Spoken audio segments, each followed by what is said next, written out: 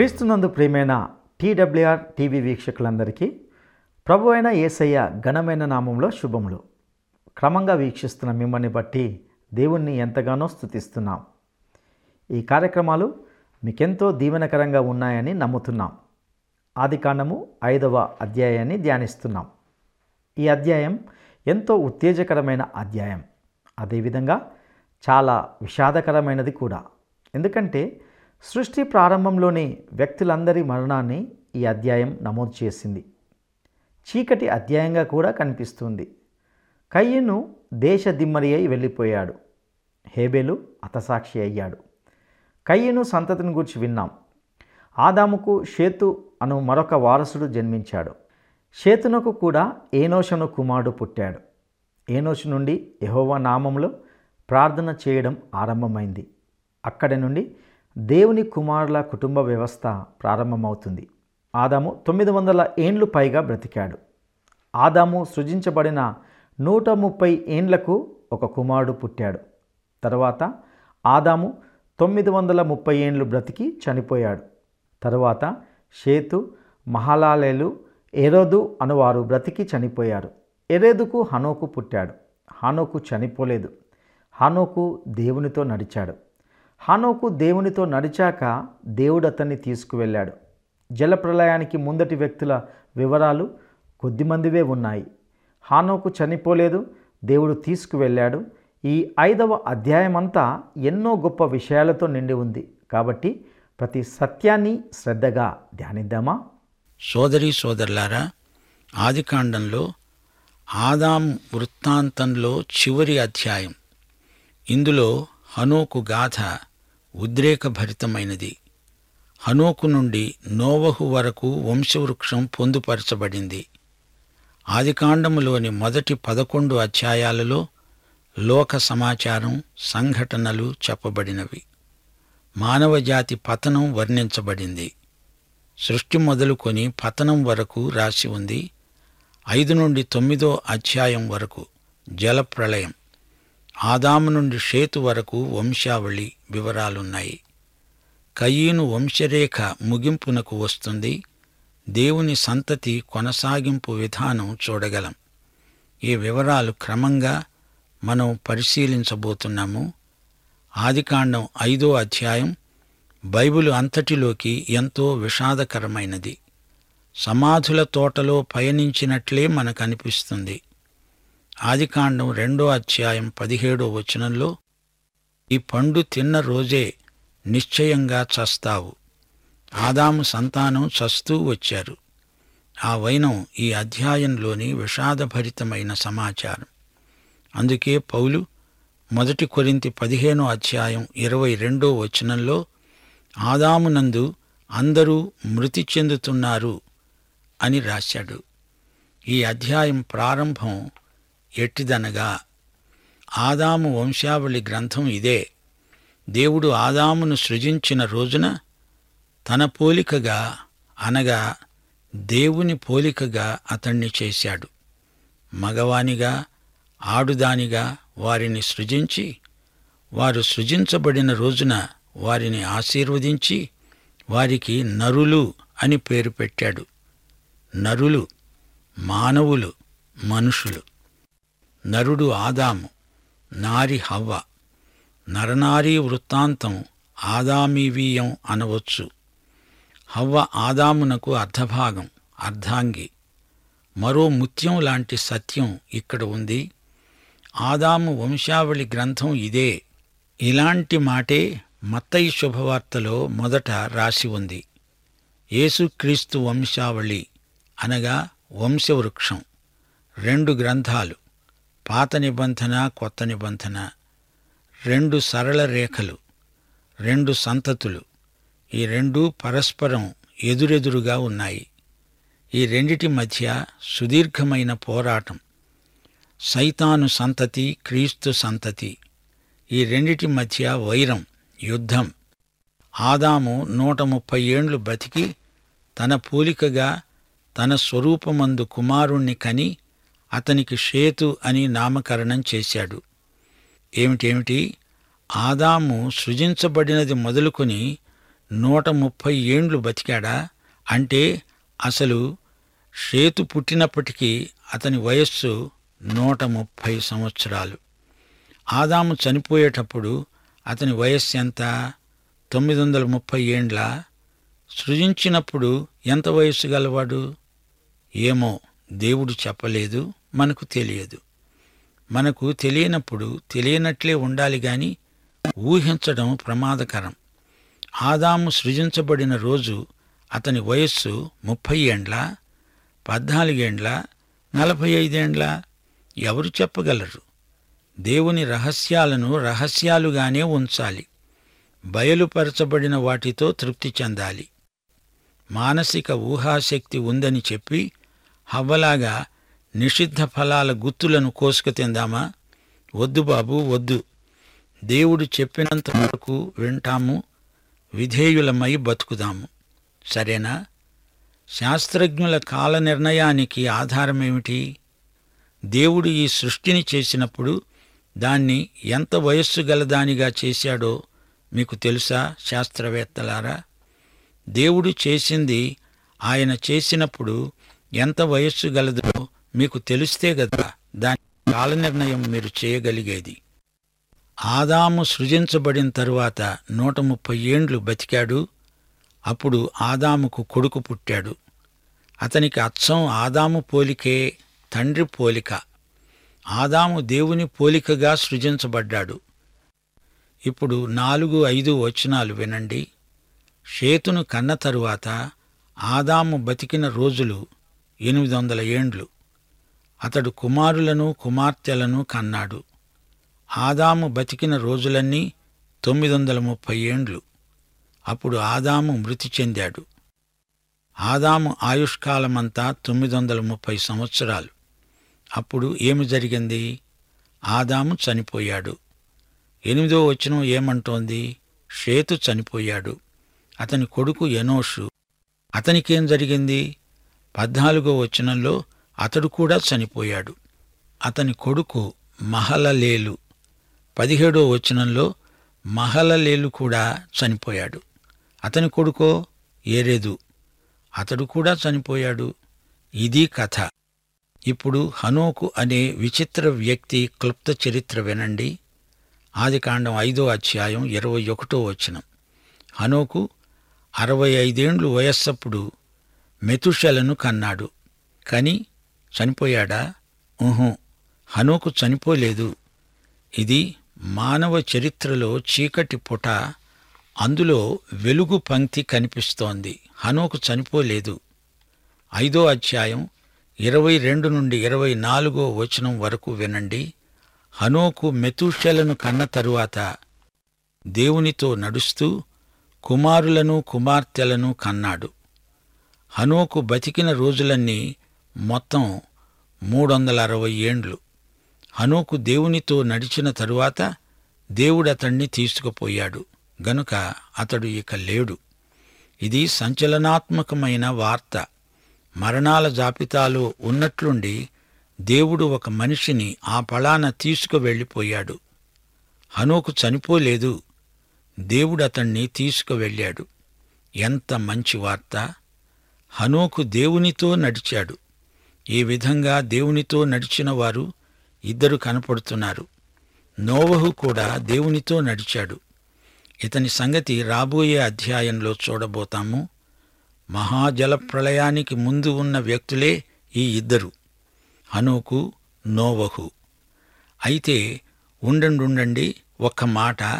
అసలు పాత నిబంధన అంతటిలో చనిపోని వారు 2 హనోకు, ఏలియా. జలప్రళయానికి పూర్వం బహు కొద్ది మంది వివరాలు మాత్రమే మిగిలి ఉన్నాయి. అలాంటి వారిలో హనోకు ఒకడు. హనోకు చావలేదు, దేవుడు అతణ్ణి తీసుకువెళ్ళాడు. సరిగ్గా చెప్పాలంటే హనోకు ఇహలోకము నుండి పరలోకానికి రూపాంతరం చెందాడు. ఒక భాషలో నుంచి మరో భాషలోకి భాషాంతరం అంటాము. అంటే హనోకు పరలోకానికి అనువదించబడ్డాడు. ఒక భాషాపదాన్ని మరో భాషలోకి అనువదిస్తే భాష మార్పే కాని అర్థం మారదు. అర్థం అదే. హనోకు ఈ లోకం నుంచి బదిలీ చేయబడ్డాడు. అది రూపాంతరం, అనువాదం. హనోకు ధరించి ఉన్న పాత శరీరం పోయింది, మారిపోయింది. అయినా అతడు మరో వ్యక్తి కాడు, హనోకే. అయితే అతనికి పరలోకానికి అనువైన మరో శరీరం వచ్చింది. సరే, ఇప్పుడు జాగ్రత్తగా వినండి. హనోకు తన 65వ ఏట మెతూషెలను కన్నాడు. ఆ తరువాత అతడు దేవునితో నడిచాడు. అతని జీవితంలో మొదటి 65 సంవత్సరాలు ఎలా గడిచాయో మనకు తెలియదు. నలుగురిలో అతడు ఒకడు, 10గురిలో అతడు ఒక మామూలు మనిషి. ఆ తరం మనుషులు ప్రమత్తులు, నిర్లక్ష్యంగా యథేచ్ఛగా జీవించారు. అందరూ నోవహు జలప్రళయంలోకి మూక ఉమ్మడిగా నడుస్తున్న తరమది. అయితే మెతూషెల పుట్టినప్పుడు హనోకు నడక మారింది. మెతూషెల పుట్టి తండ్రిని మార్చాడు. మన జీవితంలో కూడా ఇలాంటి విచిత్ర సంఘటనలు జరుగుతాయి. పుట్టిన బిడ్డ కూడా తల్లిదండ్రుల బ్రతుకును మార్చగలిగాడంటే ఇదే గొప్ప ఉదాహరణ. ఆ బిడ్డ మార్చి ఉండకపోతే అతడు మారి ఉండేవాడు కాడు. అదంతే. మెతూషెల పుట్టాక 300 ఏండ్లు అతడు దేవునితో నడిచాడు. ఇంకా పిల్లలను కన్నాడు. కుమారులు, కుమార్తెలు పుట్టారు. హనోకు ఇహలోక జీవిత కాలం మొత్తం 365 ఏండ్లు. అయితే అతడు చావలేదు. హనోకు దేవునితో నడిచాడు. దేవుడు అతణ్ణి తీసుకుపోయాడు గనుక అతడు లేడు. హనోకు లేడు, అంతేగాని అతడు చనిపోలేదు. ఈ ఉదంతాన్ని ఓ చిన్న పిల్ల ఎలా అర్థం చేసుకున్నదో చెప్పనా? ప్రతిరోజూ దేవుడు వచ్చి హనోకును అతని ఇంటి నుంచి కొంత దూరం వాహ్యాళికి తీసుకువెళ్లేవాడు. ఇలా కొన్నాళ్లు గడిచాయి.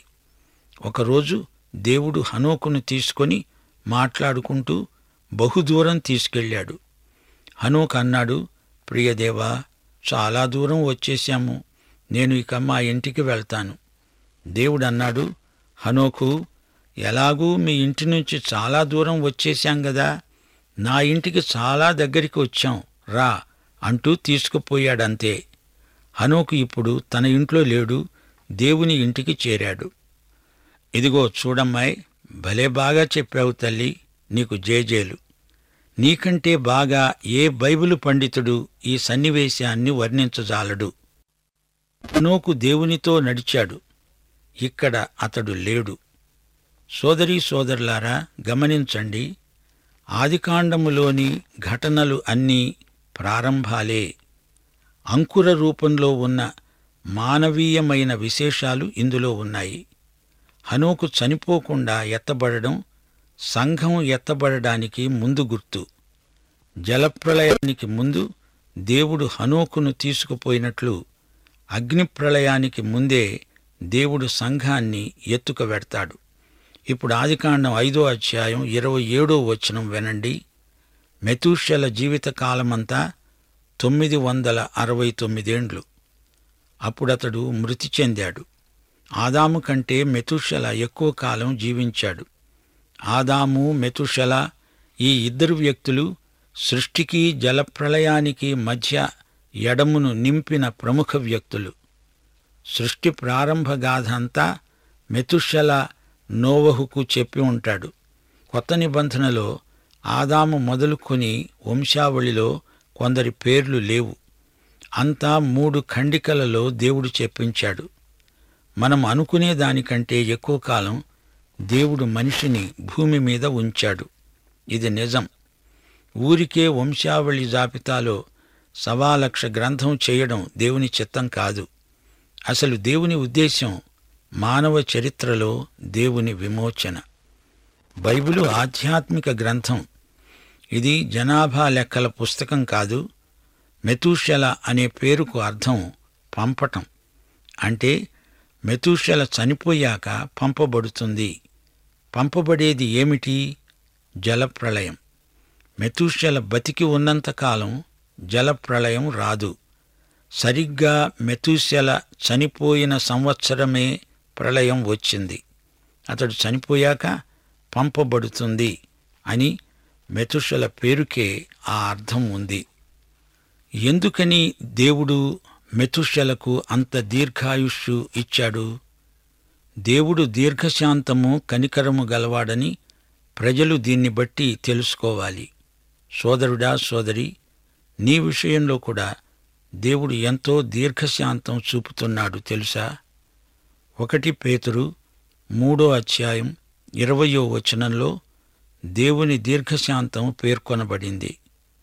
దేవుని దీర్ఘశాంతము ఇంకా కనిపెడుతూ ఉన్నప్పుడు పూర్వము నోవహు దినాలలో ఓడ సిద్ధపరచబడుతూ ఉండగా అవిధేయులైన వారి వద్దకు ఆయన ఆత్మస్వరూపిగానే వెళ్ళి వారికి ప్రకటించాడు. ఆ ఓడలో కొందరు, అనగా 8 మంది నీటి ద్వారా రక్షణ పొందారు. ఈ అధ్యాయం చివరి వరకు చదువుతూ పోతే మనిషి పేరు, అతని మరణము పేర్కొనబడ్డాయి.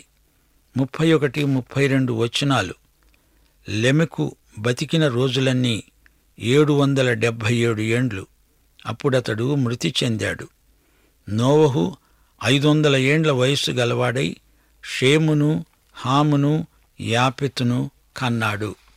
లోకంలోని మానవ జీవిత పద్యానికి మకుటం ఒక్కటే. అతడు ఇన్ని రోజులు బతికాడు, చనిపోయాడు, బ్రతికాడు, చచ్చాడు. ఇదే పల్లవి, అనుపల్లవి, ఇదే పాట, అందరూ అంగీకరించిన పాట, విషాదగానం. అయితే ఒక వేదాంతం ప్రచారంలో ఉంది. మనిషి స్వతహాగా మంచివాడే, అతణ్ణి మెరుగుపరిస్తే స్వభావం మంచిదవుతుంది. ఈ వేదాంతం నిజం కాదు. మానవ పరిసరాలను బాగుచేస్తే, ప్రజలకు చక్కగా విద్యాబుద్ధులు చెప్పి సంస్కరిస్తే మానవుడు బాగుపడతాడు అనుకుంటున్నారు గాని అది జరగదు అని చరిత్ర మనకు చెప్పకే చెబుతున్నది. ఎన్నో మానవీయ ఆదర్శాలు మనిషిని మరమ్మతు చేయాలని, మెరుగుపరచాలని చూస్తున్నాయి. కాని అన్నీ ఓడిపోయాయి. మనిషి తనను తాను రక్షించుకోలేడు, సంస్కరించుకోలేడు. స్వయం సహాయంతో ఎవ్వడూ రక్షణ పొందలేడు. మానవ స్వభావం స్వతహాగా మంచిది అనే వేదాంతం సైతానీయమైన పచ్చి అబద్ధం. పాపమనేదే లేదు అని బుకాయిస్తే అదొక మిథ్యావాదమే అవుతుంది. మనిషిని గురించి దేవుడు ఏమంటున్నాడు? మనిషి పూర్తిగా 100% పాపి. అందులో అణుమాత్రం కూడా సందేహం లేదు. ఇది మానవులందరి వాస్తవ స్థితి. రోమాపత్రిక 3:10 చెప్పే మాట వినిపించుకోండి. నీతిమంతుడు లేడు, ఒక్కడూ లేడు. గ్రహించేవాడు ఎవ్వడూ లేడు. దేవుని వెదికేవాడు ఎవ్వడూ లేడు. అందరూ తోవ తప్పి ఏకముగా పనికిమాలిన వారైపోయారు. ఇది లోకాన్ని గురించిన దేవుని అంచనా. ఈ దేవుని వాక్యాన్ని నీవు అంగీకరిస్తే శుష్క వేదాంతుల మాటల కన్నా దేవుని మాటల్లో జీవితమంటే ఏమిటో నీకు తేటగా బోధపడుతుంది. సోదరీ సోదరులారా, గమనించండి. మనం ఇప్పుడు దేవుని ప్రణాళికా రేఖను అనుసరించి బైబిలు భూమిలో యాత్ర చేస్తున్నాము. కండ్లు, చెవులు తెరిచి ఉంచండి. మనకు భూతల స్వర్గం వచ్చేస్తుందని కాని, ఉన్నట్లే ఉండి సువర్ణయుగం వస్తుందని కాని బైబిలు ఎన్నటికీ చెప్పదు. ఆదికాండం 6వ అధ్యాయంలో భయంకరమైన జలప్రళయ దృశ్యం చూడబోతున్నాము. సిద్ధపడండి. ఈ మధ్య ఒక రోగితో వైద్యుడు, నీవు వెళ్ళొచ్చు, బాగైపోయావు అన్నాడు. ఆ మర్నాడే ఆ రోగి కాస్త చనిపోయాడు. ప్రమాదాలలో హఠాత్తుగా చనిపోతున్నారు. గమనించండి, ఒక భయంకరమైన వాస్తవమే మరణం. మన ఆదిపితరుడు ఆదాము చనిపోయాడు. అబ్రాహాము యూదాజాతి పిత, విశ్వాసులకు తండ్రి, చనిపోయాడు. నోవహు మహానౌక నిర్మాణం చేసి జాతిని పరిరక్షించాడు. అతడు చనిపోయాడు. దానియేలు మహావీరుడై సింహాల మధ్య విజేతగా ప్రకాశించాడు. అతడు చనిపోయాడు. దావీదు దేవుని ఇష్టానుసారమైన మనిషి. అతడు చనిపోయాడు. సొలొమోను మహాజ్ఞాని. అతడు చనిపోయాడు. బాప్తిస్మకుడైన యోహాను గొప్ప మారుమనస్సు బోధకుడు. అతడు చనిపోయాడు. పౌలు, పేతురు గొప్ప అపోస్తలిక బోధకులు, వారు చనిపోయారు. మెతూషెల 969 సంవత్సరాలు బతికినా చివరికి ఒకరోజు తను చనిపోయాడు. మరణాన్ని జయించగల శక్తి ఏదీ లేదు. ఎంత గొప్ప వ్యక్తి అయినా ఒకానొక ఘడియలో నేలపై పడి చావవలసిందే. కాని యేసు వస్తే విశ్వాసులం మనం చావం, హనోకులాగా ఎత్తబడతాం. మరియమార్తలతో యేసు ప్రభువు మాట్లాడుతూ యోహాను సువార్త 11వ అధ్యాయంలో అన్నాడు, నాయందు విశ్వాసముంచినవాడు చనిపోయినా బతుకుతాడు, బతికి నాయందు విశ్వాసముంచినవాడు ఎన్నటికీ చనిపోడు. ఈ మాట నమ్ముతున్నావా? నమ్మటానికి దేవుడు మనకు సహాయము చేయునుగాక. కృపగల తండ్రి, మా శ్రోతలలో అనేకుల అక్కరలు విభిన్నమైనవి. రోగగ్రస్తులున్నారు. మీ వాక్యం ద్వారా వారిని సంధించి బాగుచేయండి.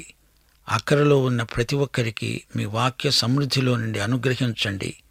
ఆపదలో ఉన్న వారిని కాపాడండి, ఆదరించండి. యేసు నామమున ప్రార్థిస్తున్నాము తండ్రి. ప్రియులారా, ఇంతవరకు విన్న ఈ కార్యక్రమం ద్వారా మీరెంతగానో ఆనందించి ఉన్నారని నమ్ముతున్నాం. 5వ అధ్యాయాన్ని ఎంతో ప్రత్యేకమైనదిగా చూస్తూ వచ్చాం. మరణ వార్తలను వినిపించిన విషాదంలోనే దేవునితో నడిచేవారికి కలిగే నిరీక్షణను గూర్చి విన్నాం. ఇది ఆదాము వృత్తాంతంలో చివరి అధ్యాయం. మొదటి 11 అధ్యాయాలలో లోక సమాచారం, మానవ వైఫల్యాలు, పతనం వివరించబడ్డాయి.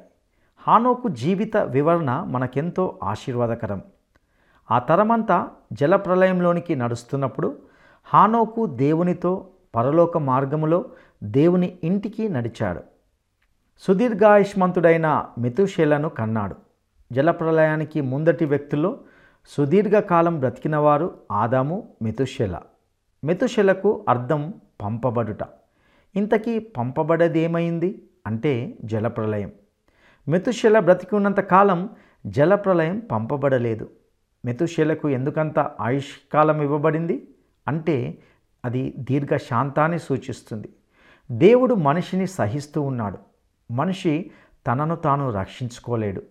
ఎంతటి మానవీయ విలువలైనప్పటికీ మనిషిని రక్షించవు. మనిషి స్వభావం స్వతహాగా మంచిది అనే వాదం పచ్చి అబద్ధం. మనిషిని గూర్చి దేవుడైతే అతడు 100% పాపి అని అంటున్నాడు.